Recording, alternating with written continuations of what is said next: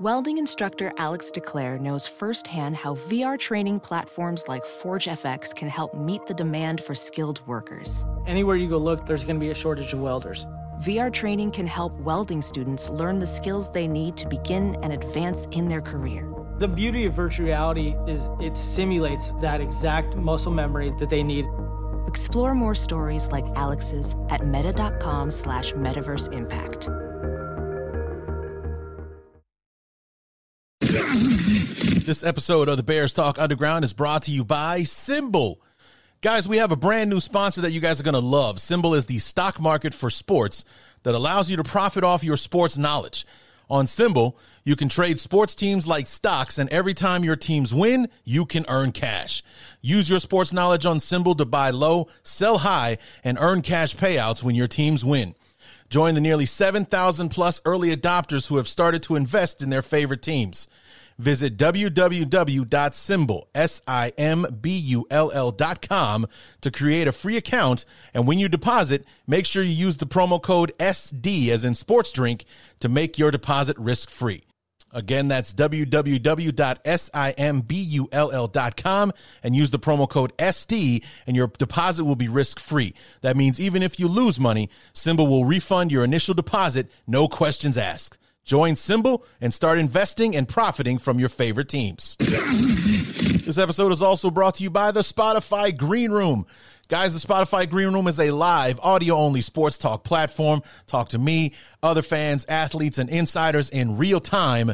Get in on the conversation that you listen to here every single day and have a chance to be featured on your favorite podcast, like this one. Download the Spotify Green Room app free in the iOS App Store. Create a profile, link your Twitter, and join my group. Follow me at Larry DEE. It's I don't know why they didn't let me use D period, but they didn't. So follow me at Larry DEE to be notified when my room goes live every Wednesday, 7 o'clock Central, 8 o'clock Eastern, and join me when we go live every Wednesday night at Club 34-7. What's up, guys? As we get ready for the final game that basically puts an end to the first half of the season for our beloved, we do have to talk about this game between the Bears and the Steelers. One more hurdle to clear before we get a break from this. And you know what? It's going to be a weird week. I didn't talk to my guest, Christopher Carter from Locked On Steelers, about this, but it's definitely something I'm going to talk more heavily about tomorrow in the preview show. But you know, kind of like you know, maybe this is something I'll poll on Twitter today while I'm prepping for tomorrow's episode. But you know, are there people that are outwardly hoping that the Bears lose on Monday so that the front office will use the bye week to cut Matt Nagy, and, you know, maybe Chris Tabor takes over as interim head coach for the rest of the year. Maybe they move Mike Pettin, who has actual head coach experience, to the front of the line so all the coordinators can stay in place, kind of thing. You know, is that something that people are outwardly rooting for going into this game on Sunday, or will it be like me? This is more of a silver lining if that happens. You know, if the Bears lose, which I don't want them to, but if it does happen, it'd be more of a silver lining than something that I'm outwardly rooting for throughout the game on Monday night. So I think I'm going to poll that on Twitter. So if you're listening to this now, go on Twitter right now. The poll should be up. Tell me whether or not you're rooting for the Bears to lose for this game on Monday. So it will increase the likelihood that the Bears will fire Nagy during the bye week. So we'll see about that. But we're going to preview this game. Our good friend Chris Carter from Locked On Steelers was kind enough to come on to the show, and we talked about this matchup, the weird history that it has that's been thoroughly dominated by the Bears. I think in the entire series between the Bears and the Steelers, it's only like 15 games or something like that, because we only play each other once every 3 or 4 years. You know, so I mean, with the Steelers being around since the 70s, 60s? No, it was the 70s. What the hell am I talking about? They've been around a lot longer than that, actually. But as far as when they started playing the Bears and whatnot. It's a small sample size compared to, you know, the 180th matchup between the Bears and the Packers and things like that. But the Bears have a heavily lopsided win-loss record over the Steelers, and you're wondering / hoping that maybe that history will kick in and the Bears can sneak in a win before the bye, so that the season's not completely down the tubes if and when we lose on Monday. So I don't know. There's a lot of different ways to kind of come at this game. You know, whether you're just thinking about 2021, whether you're thinking big picture as far as, you know, moving on from Nagy and all that kind of stuff. There's a lot riding on this game on Monday. And unfortunately, I wasn't really in the headspace thinking about that when talking to Chris. So we'll feature that more heavily tomorrow on the deep dive preview, getting ready for the matchup. But I did have, when I did talk to Chris this afternoon, or yesterday afternoon, I should guess, by the time you guys are listening to this, we talked about these teams that have kind of roller coastered their way through the first 7-8 games of the season. You know, the Steelers were not highly thought of coming into the season, and they go week 1 on the road, they beat Buffalo. I was like, whoa, okay. Maybe the Steelers are going to be legit this year. Then they list that off by losing 3 straight after that, but have rebounded with 3 straight victories, including a win on the road this past Sunday against the Cleveland Browns. So they're sitting at 4-3 right now when we're entering this matchup with us. And, kind of talk about what struggles the Steelers have gone through to get to this point, and to have an opportunity to be because they have the Bears this week and then they have the Lions next week. They have an opportunity to be 6-3, and I forget who they're playing week 11, but when they'll be 6-3 with going into a very big matchup that they have week 11. I don't know if it's the Ravens or the Chiefs or something like that, but it's a big matchup that if they could book these 2 wins between the Bears and the Lions and things like that, they'd be in a good spot. Having started 1-3 to be 6-3, and before basically the second half of the season starts to roll downhill on us, they would be in a good spot to do so. But this team has its strengths, it has its weaknesses. We talked to Chris about that, so why don't we go ahead and get into the interview with our good friend Christopher Carter from Locked On Steelers. This is the Week 9 preview episode of the Bears Talk Underground, so let's get to it. Hang up the telephone, I hear the dial tone ringing out loud and Last game before our beloved head into the bye is a trip out on the road. Monday Night Football to take on the Pittsburgh Steelers. And here to help us preview this matchup between these two teams having very odd seasons right now, from Locked On Steelers, Christopher Carter. Chris, welcome back to the show, man. Thanks for having me. It's always good to be here, Larry. Well, when we spoke over the summer, I relayed to you that because the Steelers were the AFC North champs in 2020, you were the last of the 4 teams that I had spoken to when I was doing my opponent preview series going into the summer. And having spoken with the Bengals and the Browns and the Ravens, none of those 3 had a very high opinion of what the Steelers could possibly be in 2021. All of them were down on the Steelers, which, big surprise there. You were the only one that had any optimism whatsoever for the Steelers. Then we come to week 1. You go on the road to Buffalo, who's going to go into this season as a AFC champion contender, and beat them in their own house. And everyone's like, okay, so maybe the Steelers are going to be the Steelers again. Then weeks 2, 3, and 4 happen, where you lose at home to the Raiders, at home to the Bengals, and then you go on the road and lose to Green Bay. And all of a sudden, that week 1 euphoria is now a 1-3 start, and then you rattle off 3 wins, 2 weeks in a row, then you go on the bye. Then this past Sunday, you go to Cleveland and beat the Browns. So what's the deal with the Steelers? You got that week 1 win against Buffalo, then 3 straight losses. Now you got 3 straight wins. heading into week number 9? Well, it's a lot of growing pains, a lot of things that they expected to deal with the young offensive line. They replaced basically everyone. Chukwuma Okorafor was really the only returning starter. Zach Banner, I guess, technically did, but he was hurt all of last year. They needed Kendrick Green, the rookie center, Dan Moore Jr., the rookie left tackle, Kevin Dotson, a second-year left guard, and the free agent addition, Trey Turner. They needed those guys to gel.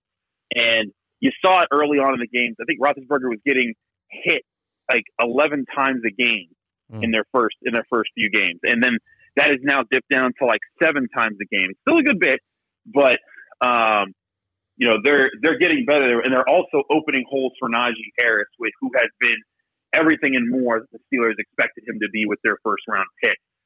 But I think a big story of this part that people overlook is how injured the Steelers were in those 3 games. And then not to say that that's an excuse, but it's just a reality. We all knew this team is going to be heavily based in being able to play elite defense and keeping the opponent to around or under 20 points of scoring, which they did against the Browns. They did against the Bills, which are their 2 biggest wins on the season.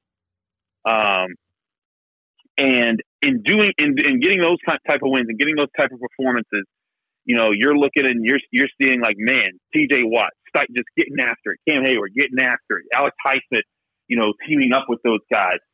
Joe Hayden is solid in coverage, and you're seeing, across the board, you're having guys who can be responsible and play assignment football. And during those losses, TJ Watt was out for, I think, for 2 games. And Alex Highsmith was out. Joe Hayden was out. And Devin Bush was out. And all of a sudden, this elite defense became like maybe not so elite. Mm-hmm. And here's the issue that I do think the Steelers really run up against, which is one reason I said, I'm optimistic that they'll be better than people think, but I'm not picking them to go to the Super Bowl or anything. Is just that I think with their fully healthy defense and certain players on offense, this Steelers team can beat anyone in the NFL. Mm-hmm. But that's the problem. In the NFL, you have to be ready for the war of attrition that comes with injuries. And the Steelers are just in a position where if certain guys go down on defense, it starts to put them in a hole that they cannot dig themselves out of. Whereas, if you're the Rams right now and you lose Cooper Kupp, you're like, oh well, okay, you still got Darrell Henderson. Well, if you lose Cooper Kupp and Darrell Henderson, well, you still got that defense that you keep adding pieces to. Yeah. So there's and vice versa. If you lose Aaron Donald, it's a huge blow, but you have all these other weapons on both sides of the ball. Whereas the Steelers, they have really good players on the other side of the ball, but they're still figuring out what to do on offense to make them good. So I think that's been a part of it, is just being healthy and being available and dealing with the ups and downs. It's also important to remember that all the teams that they've lost to are playing very well right now. Yeah. Before that loss to the Jets, the Bengals were 5-2 and the number 1 seed in the AFC. The Packers right now are the number 1 seed in the NFC, and the Raiders have played very good football for a lot this season. So it wasn't like they lost to last year's Bengals or the Detroit Lions or anything like that, or the New York Jets themselves. Yeah. But I think it's been a mixed bag of growing, but I do think that they are trending upwards with the way the offensive line is playing, especially.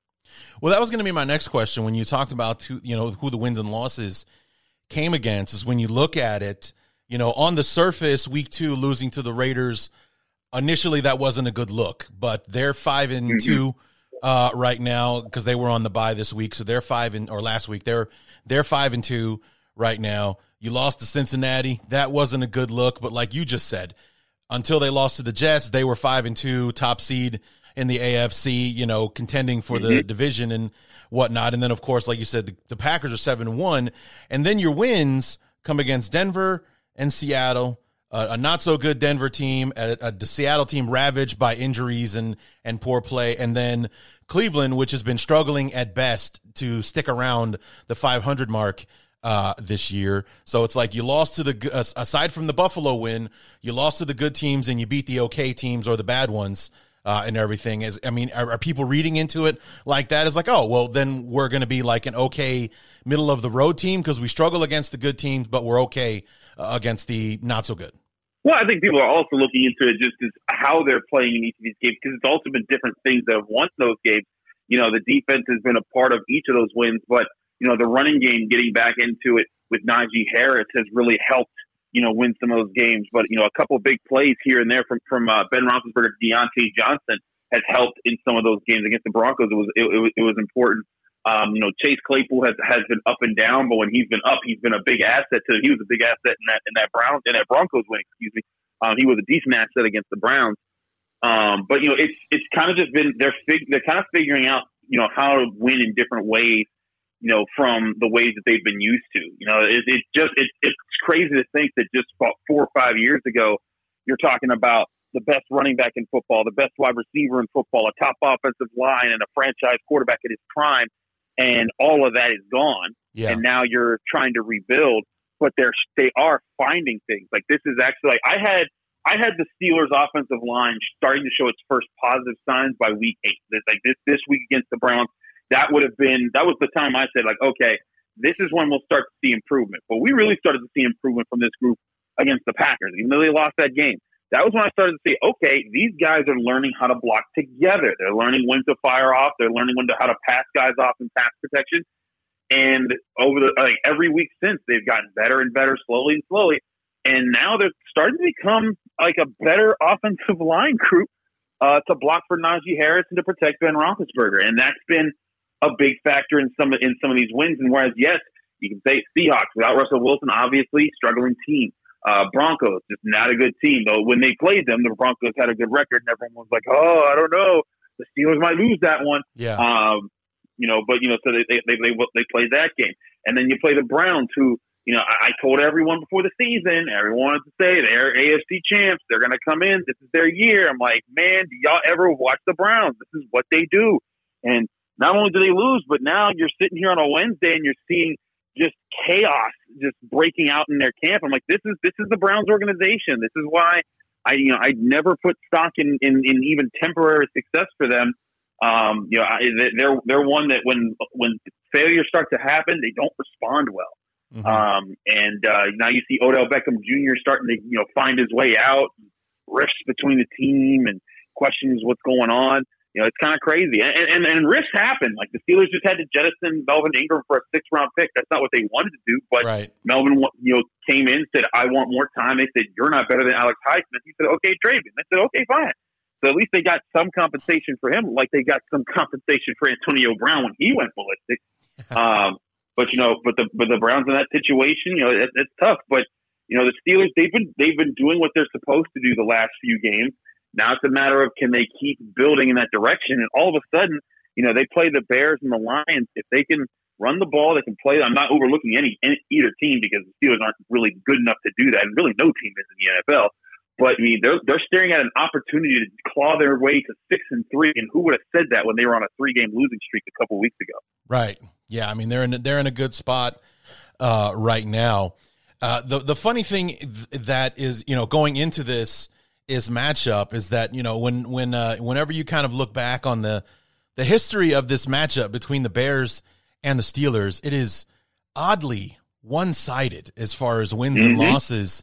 And the funny thing is, it's oddly one-sided on the Bears side of things, even though it's the Steelers that have been, in the last 40 years plus, that have been the more traditional perennial powerhouse in the playoffs, winning Super Bowls and things like that. The record last I checked was like 12-1, 13-1, and that one victory was in 2005. We talked about that over the summer. Your Jerome Bettis photo thing, where he's running over Urlacher to get into the end zone and everything. That's like the one win in the series over.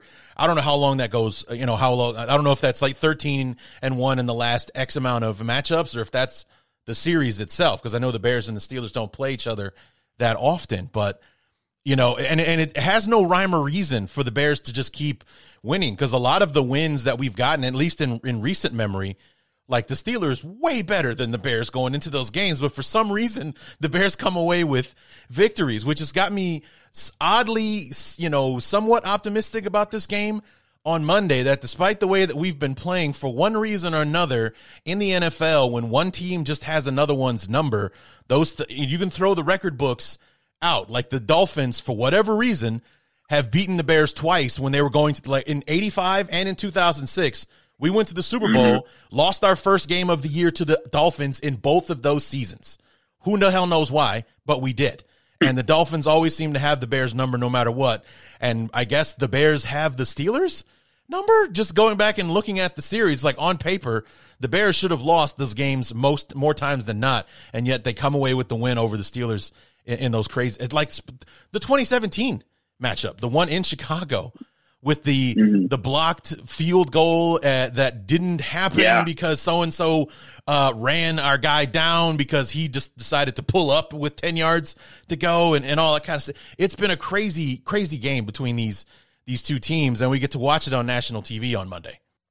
So, yeah, it's definitely a crazy history there. Yeah. I mean, I've been there for a few of them now. I was in Chicago for that one because that was also, people often forget that was the famous Villanueva game where the Steelers elected not to come out of the tunnel. That's right. And I can tell you from my sources that caused major rifts within the locker room just in the middle of that game.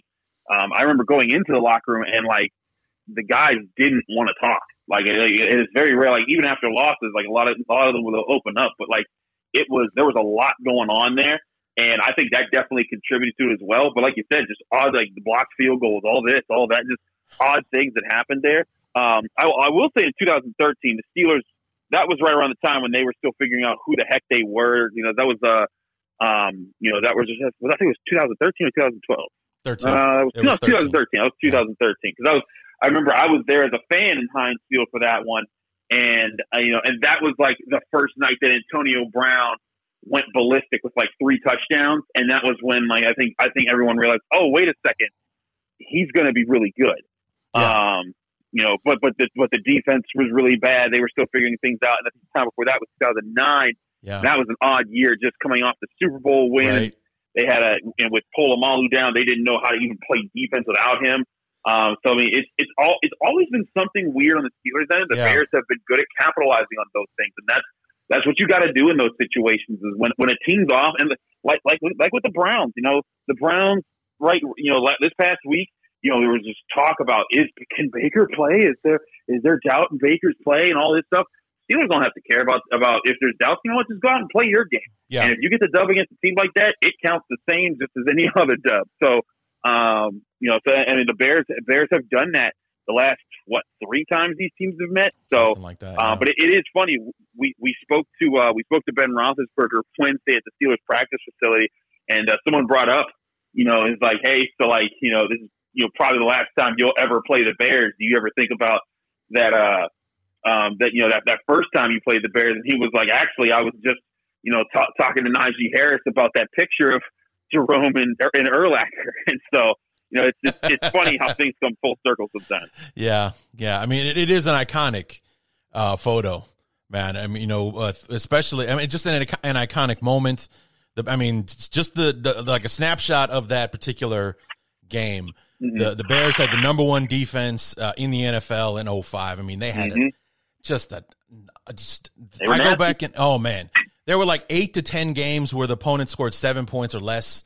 In 2005, we were on an 8-game winning streak coming into that game and all that kind of stuff, and we just had no answer for Jerome and for that defense. Actually, the defense carved us up pretty good because despite winning 8 in a row, we were averaging like 13 points a game, but it was enough because of that defense, and and then it's like the cherry on top being Jerome Bettis, who I think like. His career had been reduced to, hey, we're at the 5-yard line. Get Jerome in the game, and then Willie Parker. Yep. Willie Parker was handling the, from between the 5 and the 5. But when Jerome's in the 5-yard, Jerome Bettis, his fantasy stats were 3 carries for 3 yards and 3 touchdowns, kind of thing. That literally happened. Yeah, in that point of his career, and he had like a 100-yard day against the Bears that day. I mean, it was just one of those weird days. It was snowing in November, and it was all that kind of stuff. So it was. I remember that day very,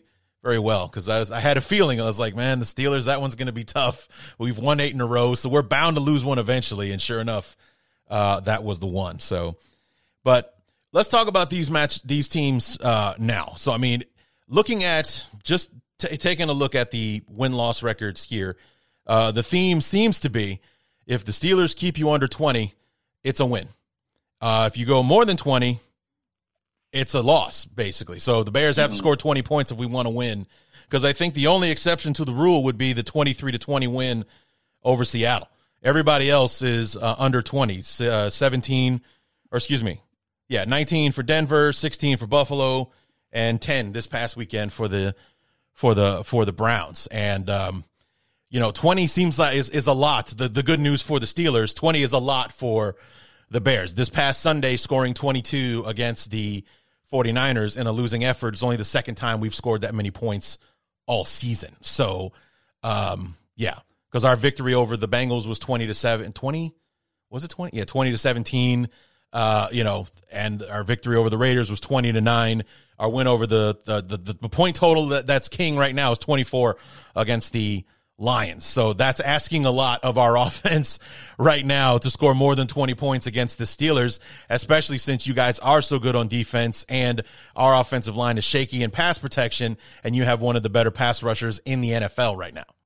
Yeah, that's the big thing with the Steelers right now. Is their style of winning is playing stifling defense, aggressive defense, and getting after the quarterback. Stuff the run, and then blitz the quarterback, and not even blitz. I'll take that back. It's not blitzing the quarterback; it's rushing the quarterback, because they don't even blitz anymore. I mean, the Steelers actually are. I think they blitz the fourth lowest percentage of passing plays in the NFL when they looked at all defenses, according to Pro Football Reference. I was looking at those numbers, but despite doing that, they don't blitz, that often. They bring the third most pressures and hurries in the NFL right now. And it's because they've got TJ Watt, Cam Hayward, Alex Highsmith really getting after it. They're still missing Stephon Tuitt, the guy he was a defensive tackle at 11 sacks last year. And he's been a huge part of this defense for the past few years, and not having him has been, difficult. But they've found ways to make it work up front. And they're still going to be getting after it. That's going to be their biggest factor in this game too. Is can they keep the run game in check? Can they get after Justin Fields, make him uncomfortable, and make him make poor decisions?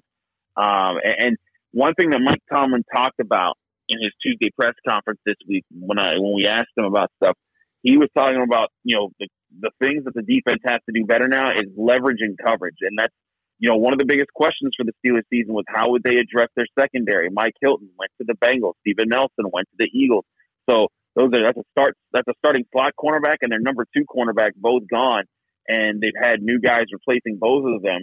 And they've done okay jobs, but there's been times where they've kind of lost a guy in the wrong moment, giving up a third down conversion and things like that. Where as if they had at least applied the proper leverage on a play, it would have been that much harder of a target to get the ball to. So the biggest thing for the defense is, can they keep growing to play at this level that they know they can play? Because they're very confident they can play there.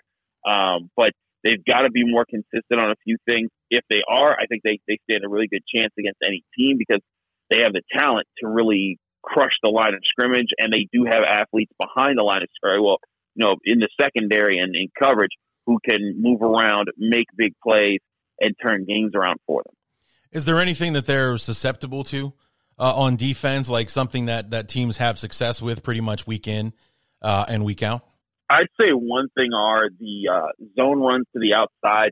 If you can run stretch plays that force the Steelers defense to kind of be accountable for multiple gaps and have a running back who can be patient enough but have the urgency to burst through a gap when they see it, that can force tougher decisions for their defense. I also will say they are really thin up front right now. Not just Stephon Tuitt, but Tyson Alualu, who was supposed to kind of be the guy who held it down until Tuitt returned. He had to get surgery, so he's been out he's out for several more weeks, maybe even the whole season. And that's forced other guys to step up on the interior defensive line, and they've had some hard games. They've had some good games. This last game against the Browns, they were really on point stuff in the run. But that's certainly been a factor there. And now with Melvin Ingram gone to the Chiefs, if Alex Highsmith or TJ Watt get hurt, that's a major issue. But I will also say, I do think that if you're trying to give Justin Fields some easier looks, you got to run some RPOs. You got to see if you can get them to drop into zone, and then trust him to just be able to patiently but urgently throw through into the soft spots of those zones to give yourself the best chances and test that leverage that Mike Tomlin was talking about. Yeah, I worry about that because the last 3 weeks we have gone into each of those games against the.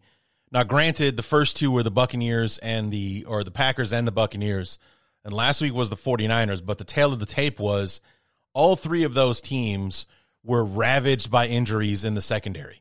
Like they were literally pulling guys off the street and, signing guys day of the game from the practice squad to either start or be heavy contributors. And the Bears failed to test either of those secondaries in those 3 games. So I don't know, because it's a one thing to try and fail, but it's another thing entirely not to try at all. And we haven't really seen the Bears doing much as far as using our running game to our advantage in trying to create some play action opportunities and things like that to give Fields, who's much better at with deep ball accuracy and finding, because that game he had against the Lions, that was the Justin Fields blueprint right there.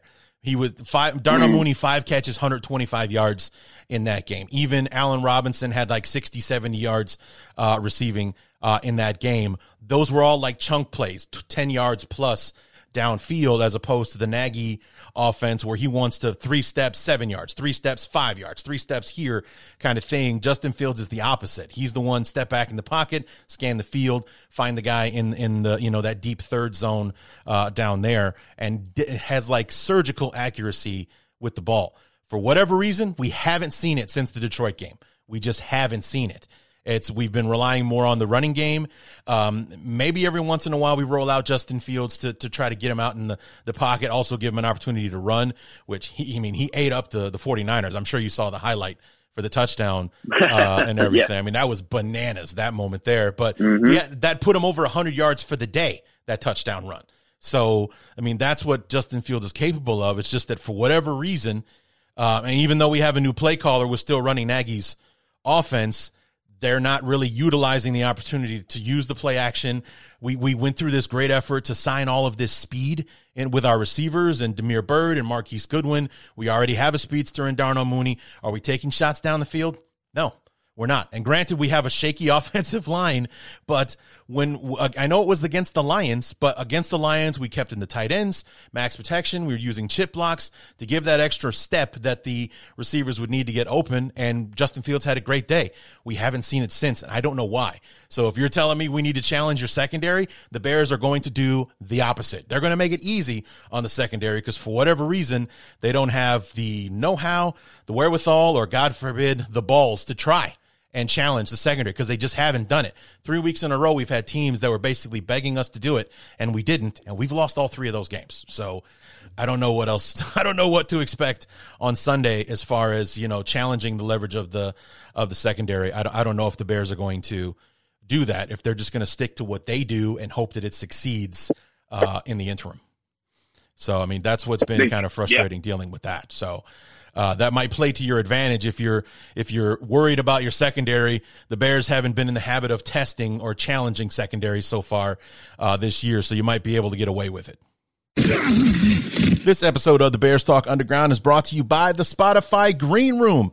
Guys, Spotify Green Room is free, audio-only social media platform for sports fans. Start or join ongoing conversations, watch games together, react to the biggest news, rumors, and games. Talk with other sports fans, insiders, athletes, and executives in real time. Join in on conversations with me at Club 34-7 and have a chance to be featured on your favorite podcast. I'll be hosting rooms every week. For Wednesday night, 7 p.m. Central, 8 o'clock Eastern. Come through and talk to me live on Club 34-7. All you need to do is download the Spotify Green Room app in the iOS App Store, create a profile, link your Twitter, and join the group. Follow me at Larry DEE to be notified when my room goes live. And again, every Wednesday night, 7 p.m. Central, 8 o'clock Eastern, you can join me on the Spotify Green Room for Club 34-7. Come in, let's have a conversation, let's talk Bears, let's talk whatever you want. But in order to do that, you got to download the Spotify Green Room anywhere you get your apps. This episode is also brought to you by Symbol. Symbol is the sports stock market that allows you to profit off your sports knowledge. There are 2 ways to make money on Symbol. First, every time a team you own wins, you earn a cash win payout. Second, just like the stock market, if you think a team is going to increase in value, you can buy low and sell high for a profit. Use promo code SD as in sports drink to make your first deposit risk-free. That means even if you lose money or just decide the market isn't for you, Simba will refund your initial deposit, no questions asked. But let's talk about Najee Harris, because that was one of the things that had you optimistic about this season going into when we spoke over the summer, like having a solid running back again and being able to utilize the running game, use the play action, take some of the weight off of Roethlisberger's shoulders, which is what, I think was apparent is what kind of hurt you guys at the end. When you didn't have a running game, you had to rely on Big Ben. So basically they were daring you to run and dropping back and, protecting against the pass and everything. And he had a great game last week against the Browns. And as you were saying, he's kind of been a revelation so far. So it's working out so far so good with the rookie? He's playing very well. I mean, Najee has been making heads-up plays. He's been a willing blocker for Ben Roethlisberger in pass protection. He's been a grinder on third and one and fourth and one, which is something they didn't have. James Conner was a willing runner last year, but he wasn't a guy who could create if the offensive line messed up. And Najee Harris is doing that. He's proving to be this special pick. And he's not just doing it on the ground. He's also, catching the ball and making plays. Once he's caught the ball. He had a game where he caught 14 passes. That's the third most in team history behind two separate Antonio Brown performances. But I'll tell you what, he truly is special. He makes you miss the second level. He's looking for how to exploit a defense. He studies film ridiculously. And he's also a very confident young man who is figuring out how to show that confidence in the media more. But all the time, he is entertaining. He's given us some of our best material just by the way that he talks, not just about football, but just asks you questions and responds to things and then jokes with reporters. He's become, one of the more likable Steelers fans. So Najee Harris fitting in absolutely well and becoming the focal point of the offense, really, just over the past few weeks. But it hasn't really translated into many points. I mean, enough to win more games than you've lost so far, but it's not really open because the Steelers have been, sometimes one of the more prolific offenses as far as scoring points over the years. And even though Najee Harris is doing well, it's what's missing that it's not adding up to the points like it was at the beginning of last year and traditionally for the Steelers.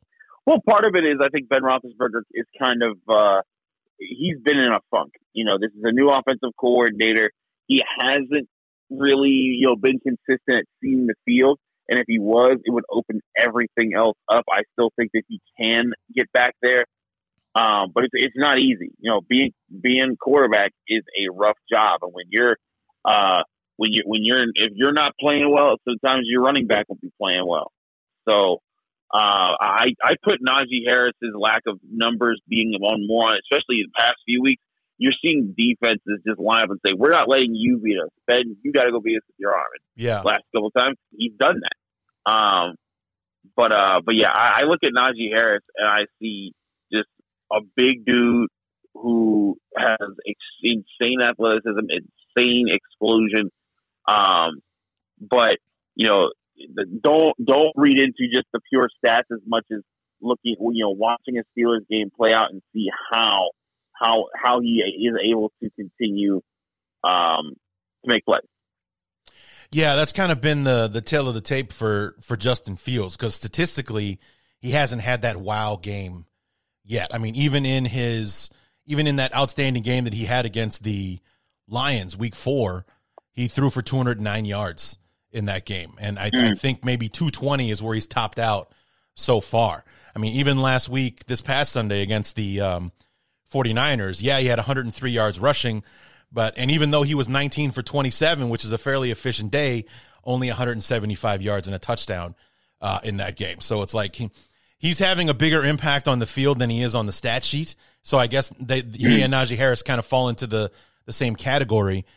there, where they're definitely helping more than they're hurting, even though it's not really showing up like to fantasy owners or things like that. Right. They're helping their team out more than they're helping out their fantasy owners, kind of thing. So you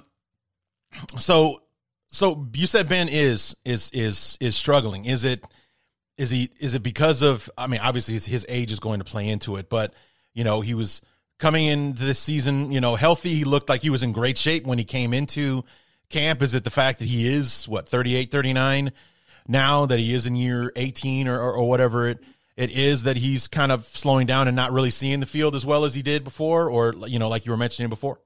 I do think it's more of the latter there. It's more about him seeing the field. I think it's a lot. A lot has to do with he still has to find his comfort level, not just with the playbook, but also for the early part of the season, he didn't trust his offensive line to protect him. Like, I mean, and rightfully so. They were getting him, you know, hit all over the place. But as the season has continued, you start to see him be more patient in the pocket, and that's going to allow him to start processing more downfield and feel more comfortable taking shots that he was not comfortable taking through the early part of this season. But there's still been times where he's had plenty of time, plenty of space in the pocket, and he's had open receivers where he hasn't, you know, cycled through his reads enough. You know, but Ben has gone through these stretches before in the past. You know, it's not his elbow, it's not, you know, it's not his lack of mobility, even though that is a problem. You know, but you know, it's more about up in his head, and I really do think that because of that, if he can turn it around, if he can find some comfort eventually, he's going to get to a point where he can make really big plays again, and not like, you know, 400-yard games or anything like that, but be more consistent and efficient with the ball in his hands than he has been. Because if he does that, it's going to open up so much more for Najee Harris. It's going to open up a lot more for Deontay Johnson, who has truly emerged as a threat at wide receiver. I think it's going to be good for Chase Claypool to get him to be back in the fold as a big playmaker. And Pat Freiermuth, do not overlook his importance. He is becoming a more reliable tight end every week. And I'm not saying this Steelers offense is going to lift itself up and become some, you know, very good unit, but I think they're going to be an adequate unit that can put up points when necessary and then let the defense go close out games. That's what they need to be. And I do think Ben can get there, but a lot of it for me is him. Ben Roethlisberger has always been an instinctual quarterback over a theoretical quarterback. You know, I think Tom Brady, when he goes in the film room, he knows where everyone's supposed to be all the time, and he can, you know, translate that on the field. Ben may see that stuff on film, but he needs to feel that out. He needs to see it for himself. And then once he sees it for himself, he's like, oh, okay, this is what we do in that situation with this receiver and this offensive line, this defense that we're facing. Those sometimes take a lot more time with him. And the thing is, he's running out of time to do that this year. And he doesn't have, you know, the youth that would let him back in the day when his reads were wrong or something was off rhythm. He could, you know, shrug a defender off and keep moving, and then launch a ball 50 yards downfield. Yeah. So now he has to rely on his head a little bit more, and that's been a problem. Yeah, I used to watch, you know, Roethlisberger play or watch the highlights and everything. And as an old offensive lineman myself, I was like, you know what? Every offensive lineman on his team loves and hates Ben Roethlisberger all at the same time, because you know, he would stand back there and he would dance around, and he would sometimes just stand there like a statue waiting for dudes to get off, and O-linemen blocking their asses off trying to keep that guy clean so he can throw the football. He's moving around the pocket. He's doing this. He's doing that. Are we running downfield to block, or do we stay behind the line of scrimmage so you can still throw it and everything? And then he rifles one in there for a 20-yard gain or a big touchdown or whatever, and that's where the love comes, because during the play, they hate Roethlisberger. They want to cut him off at the knees so he can just throw the damn ball, man, already. You're killing me here. So, you know, it's just like to sit there and watch and be like, his offensive linemen probably love and hate that guy all at the same time. He puts them through hell, but he makes it worth it at the end more times than not. So, but you also mentioned you got a new offensive coordinator. Do you think that the struggle is that he's trying to learn a brand new offense in year 18 of his career?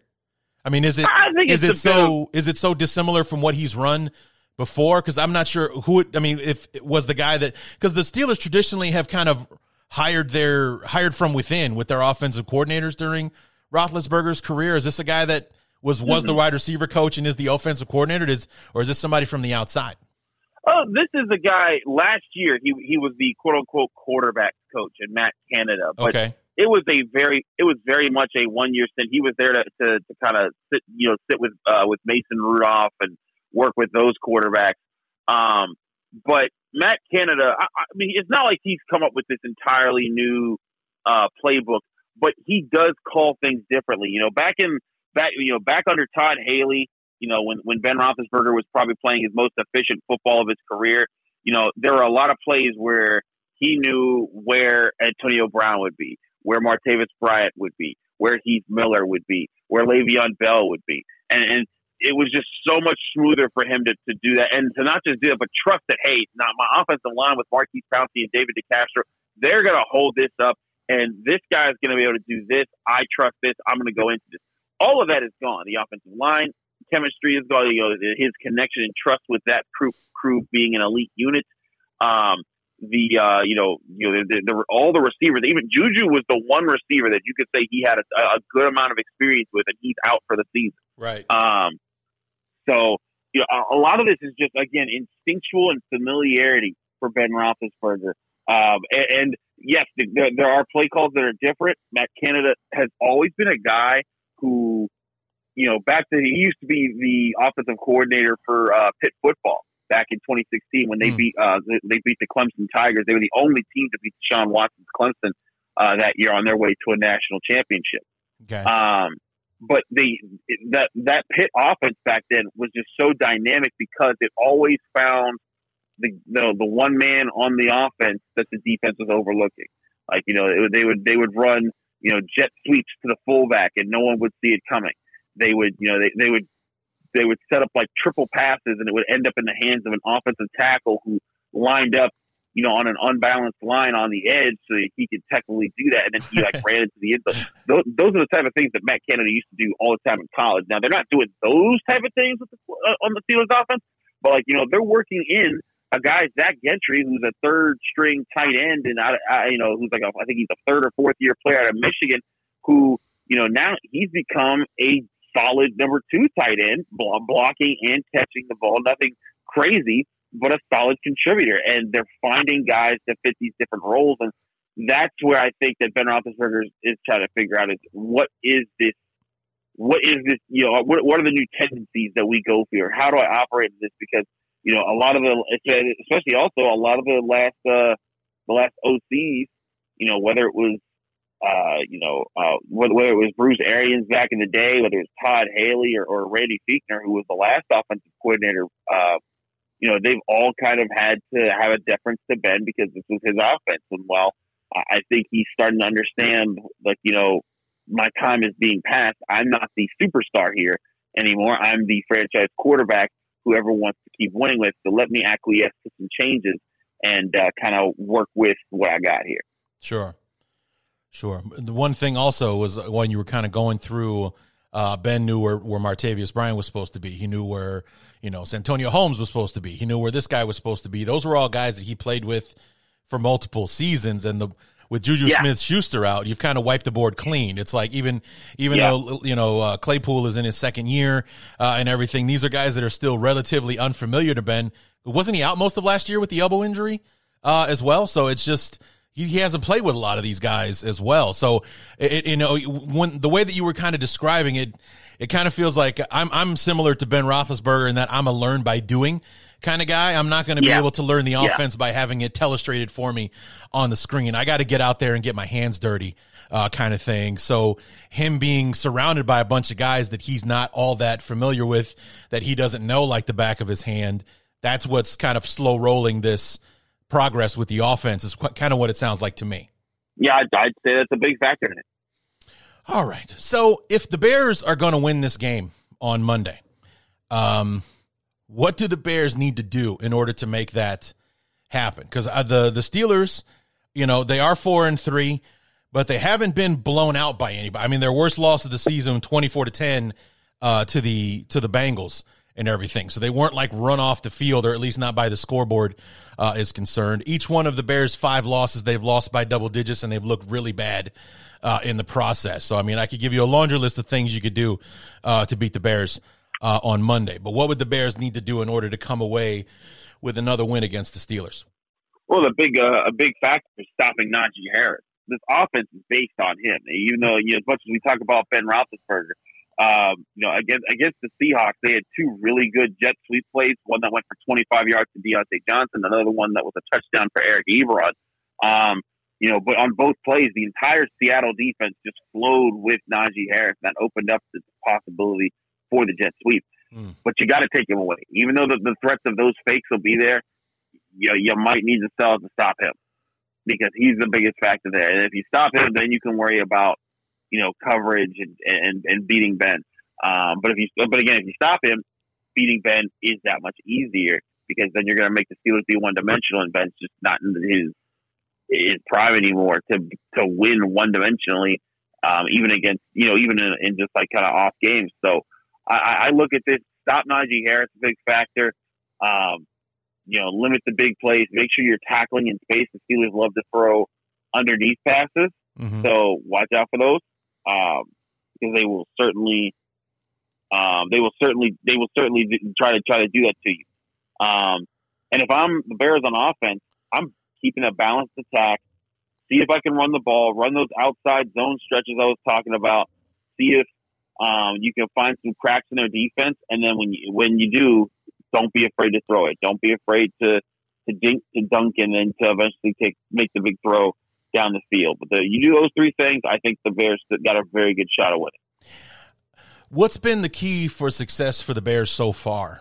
And this is it seems to be an anomaly in all 3 of our victories so far this year, was in the games where we have created takeaways, forced turnovers, we've won all of those games. We've won all 3 games where we won the turnover battle. And in the games that we've lost, there either been 0 turnovers or we lost the turnover battle. How have the Steelers been as far as hanging on to the football? And I know this is a Mike Tomlin coach team. How have they been with penalties? Because the Bears have also been very good at not getting out of their own way and, doing the 2 steps forward, but then 3 steps back because there was a flag on that play that just went for 20 yards. As far as protecting the ball, I think the biggest thing the Steelers have is that sometimes Ben makes a very ill-advised pass, and if you're the other team, you need to capitalize on it and try to bury the Steelers fast.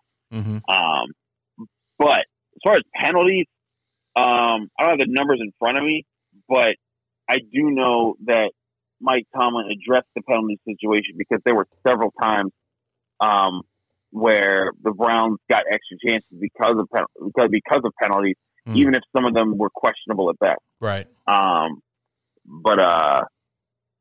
yeah, I mean, if I'm looking at those type of things that Mike Tomlin's going to address, he's certainly going to talk about both of those.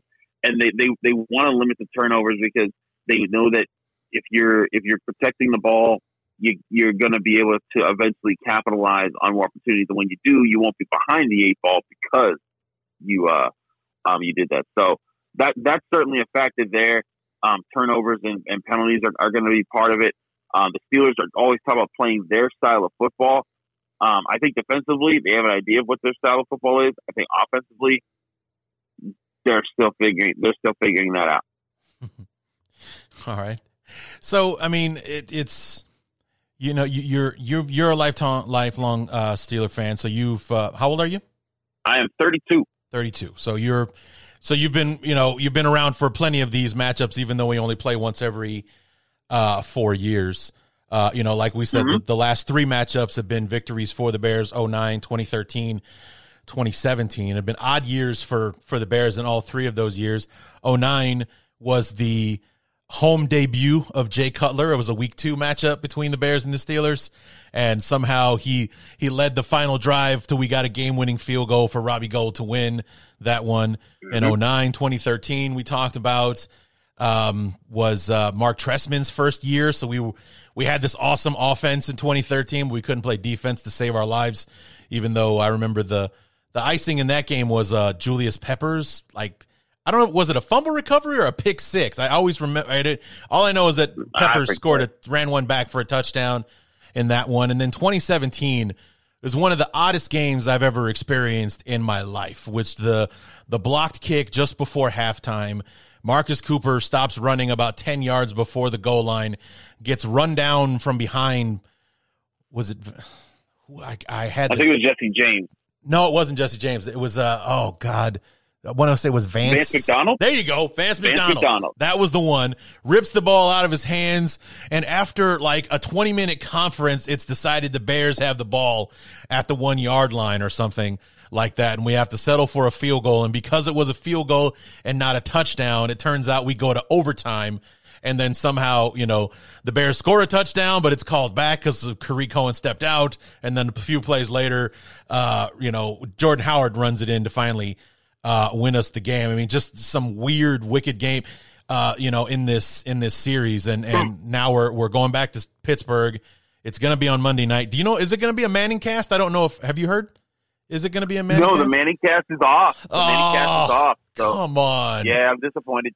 Although I guess I'll be in the press box. So, I mean, I wouldn't be able to watch the Manning cast anyways, but it is disappointing when I saw that. I was like, man, but hey, the Mannings, they got juice, man. They know what they negotiated well. They said, we're not Steelers Bears. Why would we do that way? So, they're doing that, but it will be an exciting time. Yeah. I'll be there at Heinz Field. The Steelers announced they're wearing their color rush jerseys, which that really gets the fans amped up. They love their old school block letter style jerseys and the gold on the black on the gold. So, should be a very interesting night. Wait, what are they going to wear? The color rush jerseys. Color rush. So what color will the jerseys be? So the jerseys are black. Okay. But it's just that instead of like white numbers, they have gold numbers, and the numbers are a little bit bigger. Okay. You had me worried there for a second because I am a. And then go ahead. No, I was gonna say, and then the pants, they're just black with a gold stripe down the side. I mean, they are pretty fly. Okay, so they're doing the black on black thing. I got you. Because I'm what I like to say, I'm a self-professed uniform snob, and you just made my heart skip a beat because you made it sound like the black on gold, which I thought meant black numbers on a gold jersey, which automatically made me kind of throw up in my mouth a little bit because that just sounds awful. Listen, man, nothing can be worse than the Bumblebee jerseys they wore like 8 years ago. Yeah, you're right. Those were the worst things I ever. And people bad. Around here love them now. They're like, oh yeah, it was a great time. I'm like, no, those things were ugly. Whoever came up with them needs to be fired.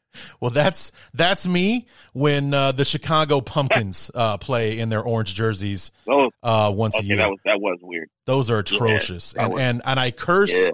I love Akeem Hicks. He's one of my favorite players on the team. I curse him for being the guy that kind of started the petition, if you will, to bring back the orange jerseys because they'd gone away.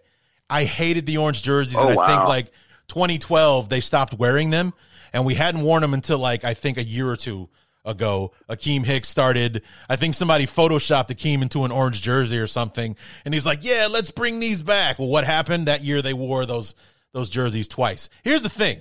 Not only are they so goddamn ugly, we don't win when we wear them. We don't win when we wear them. So not only do we look bad, we don't win when we wear them. So I hate them twice over. And my listeners love to tease me about it. They love to tease me. We're wearing the orange jerseys this weekend, Larry. Or, hey, I got the new Justin Fields jersey in orange. Check it out. That kind of thing. Oh, I absolutely hate it. Hate it. But we'll be in. You guys will be wearing the black on black with the gold numbers. And I think I can dig that for sure. That just like trying to visualize that. I dig it. And we're also wearing the best uniforms in the NFL with the white tops and the blue bottoms.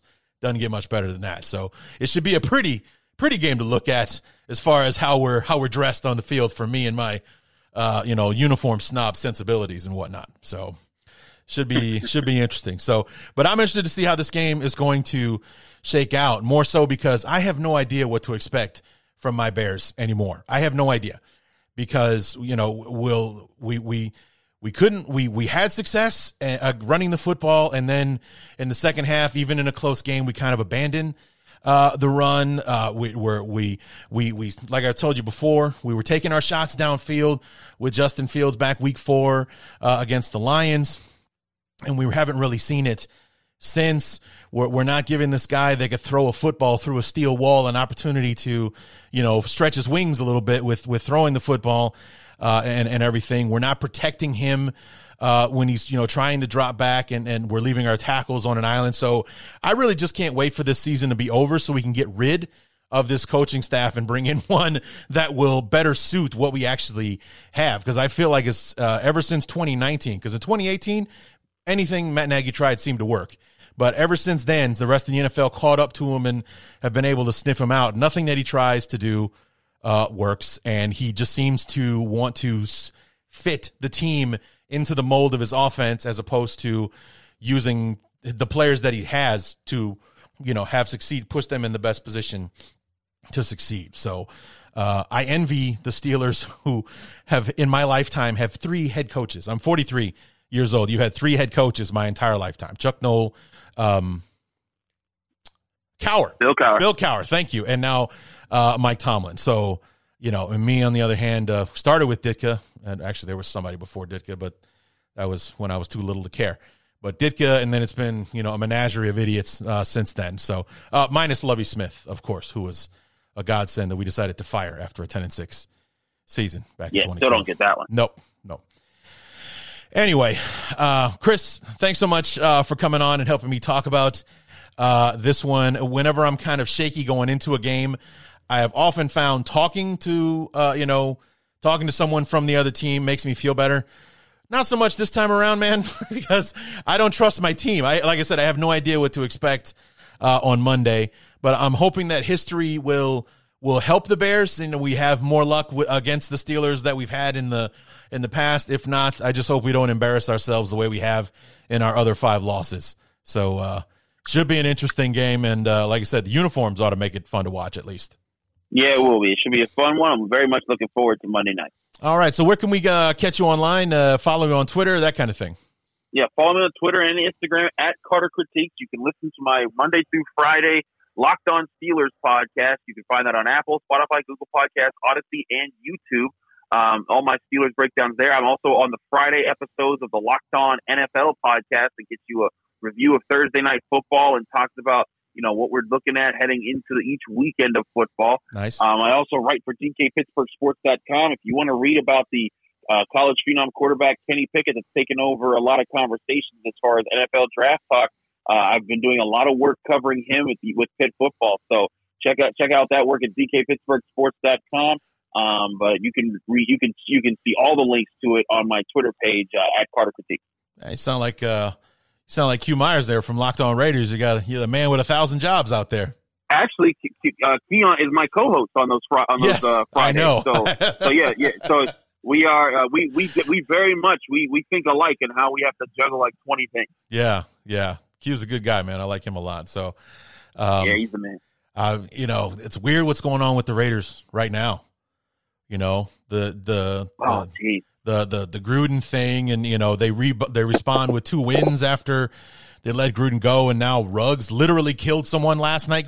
Did you 156 miles an hour driving? Yeah, 156. And he blew a .161 blood alcohol content. Like that's idiotic and irresponsible. It is so irresponsible, man. Yeah. I mean, it's just yeah. I mean, not to get on my soapbox or anything, but it's just not something that I've really ever understood for athletes ever.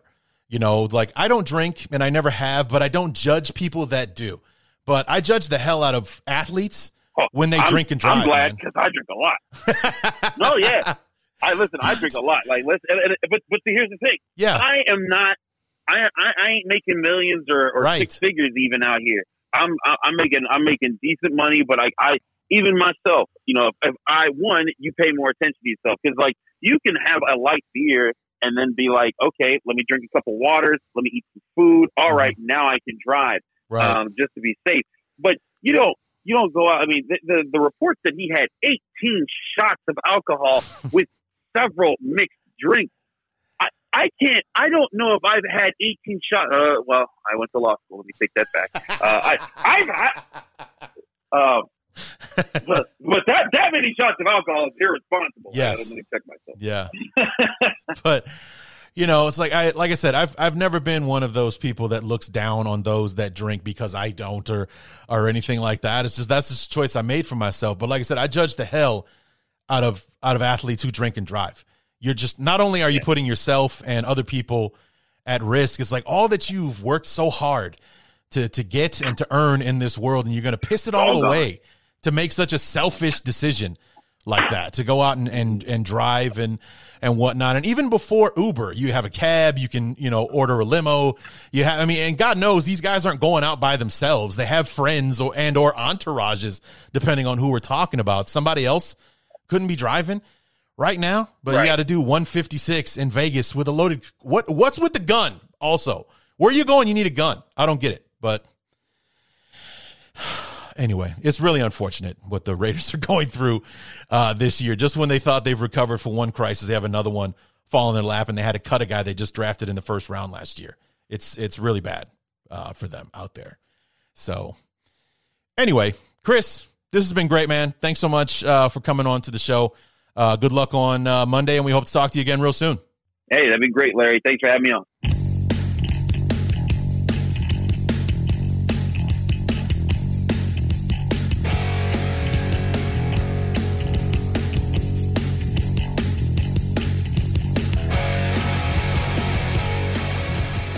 As always, want to thank my guest, Chris Carter from the Locked On Steelers podcast. You can also catch him on Locked On NFL on Fridays with our other good friend, Q Myers from Locked On Raiders. They, cover everything. They recap Thursday nights, like Chris said, talk about the weekend ahead and the games therein. So give that a listen if you will. So, it was like I was telling Chris, usually I try to have some, after I speak to the opponents, going into the game, I always kind of feel better. I felt better when I talked to Oscar last week going into the 49er game. But this one, I do not know what to expect from the Bears. We know what we would like them to do. And it's turning into, like on the deep dive preview episode, that keys to the game should actually, we just should name the segment "Things the Bears Won't Do" on Sunday, or in this case, Monday. Let's test the secondaries. Let's push the ball downfield. Let's run some play action. Yeah, that's going to be a no, and a no again. We're just going to run the football and then drop Fields back with our 5 offensive linemen on an island against awesome edge rushers and see what happens. So, yeah, it's like I said, keys to the game should now be named "Things the Bears Won't Do" on Monday. So, so it's like I don't know what to expect, and we don't know if the defense is going to be able to rebound. There hasn't been any word yet on Khalil Mack coming back this week, or if the Bears are going to rest him and put him on IR for a few weeks and everything. It's like I don't think that's likely now. Like I don't think he's likely to play on Monday. But because if the Bears were going to put him on IR, they should have done it before the San Francisco game.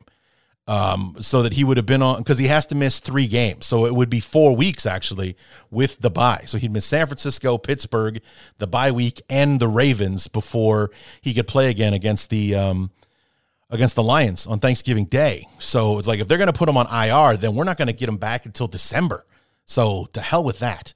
So maybe he won't play on Monday against the Steelers. He'll have the bye week, and then hopefully he'd be back against the Ravens if he doesn't play this week. So I don't know. The Bears have made some transactions today that our good friend Eric Lambert from Sports Mockery thought might be a precursor to Mac playing this weekend. So we'll look more into that tomorrow. But, it's just, we don't know if the defense is going to be able to bounce back. If Khalil Mack comes back, will he actually be able to kind of step back into the role that he had before? Will the defense be whole again? Because we got Akeem Hicks and Robert Quinn back in last week's game, but no Khalil Mack. We were, we were ineffective. We couldn't stop the run. We couldn't, we're getting eaten up in the middle of the field in the passing game and things like that. Nearly 500 yards of offense, 33 points allowed. We didn't force a punt the entire football game. And remember, we had the 49ers in the shadow of their own goalpost, 3rd and 19, and they turned that situation into the biggest play of the game. So our defense has a lot to answer for. We're going against the perfect offense this week for them to be able to bounce back. Okay. We're better against, I think, statistically, it probably doesn't look that way, but we're better against the run than we are against the pass. And we're playing against a team that's not a high-powered, explosive, break the scoreboard with points type offense. They're a run-the-ball, play defense team just like we are. So this could be one of those games where, maybe we hang around and maybe we can take advantage of something at the end of the game to pull away or to get a victory or what have you. So I don't know.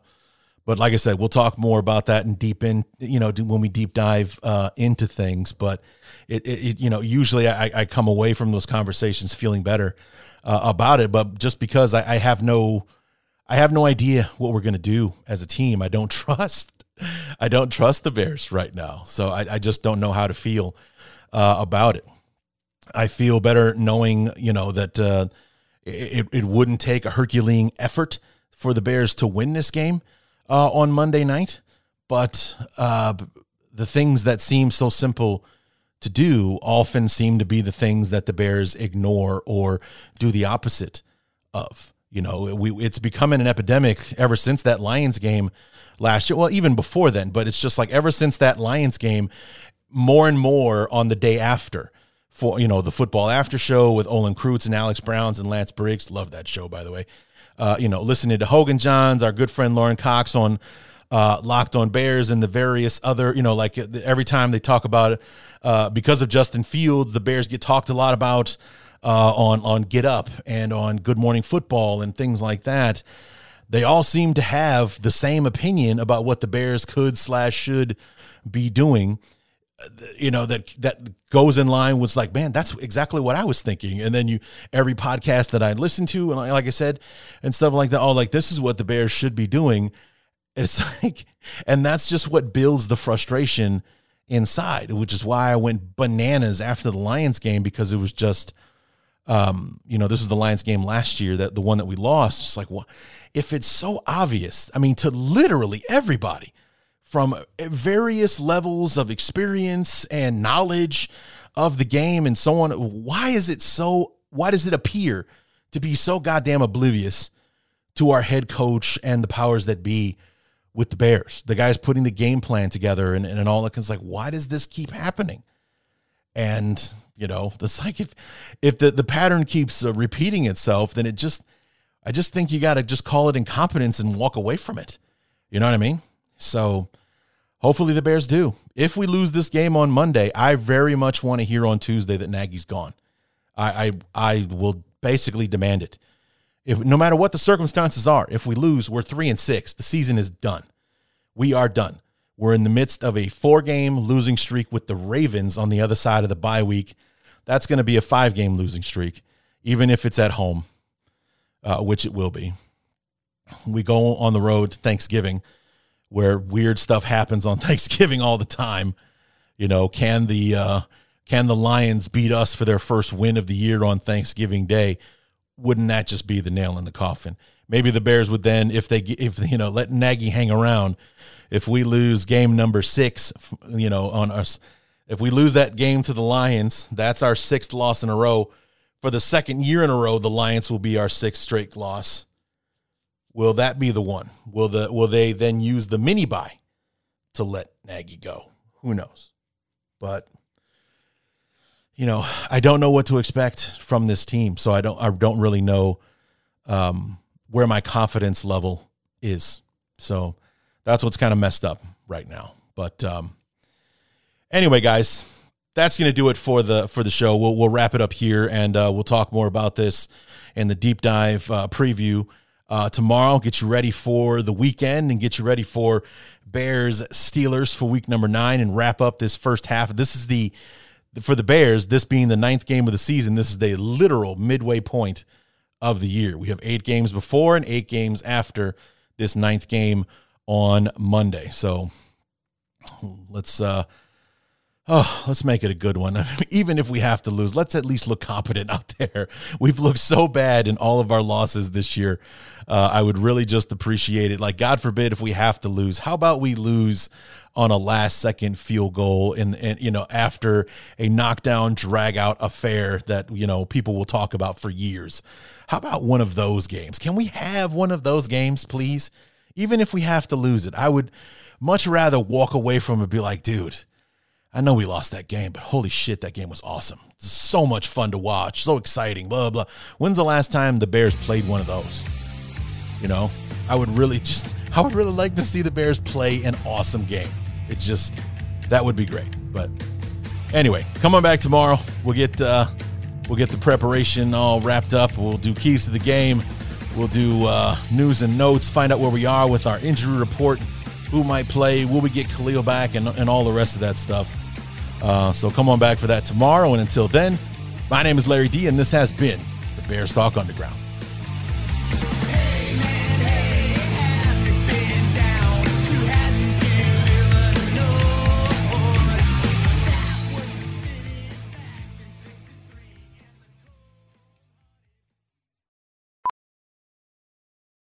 VR training platforms, like the one developed by Fundamental VR and Orbis International, are helping surgeons train over and over before operating on real patients. As you practice each skill, the muscle memory starts to develop. Learn more at meta.com/metaverseimpact.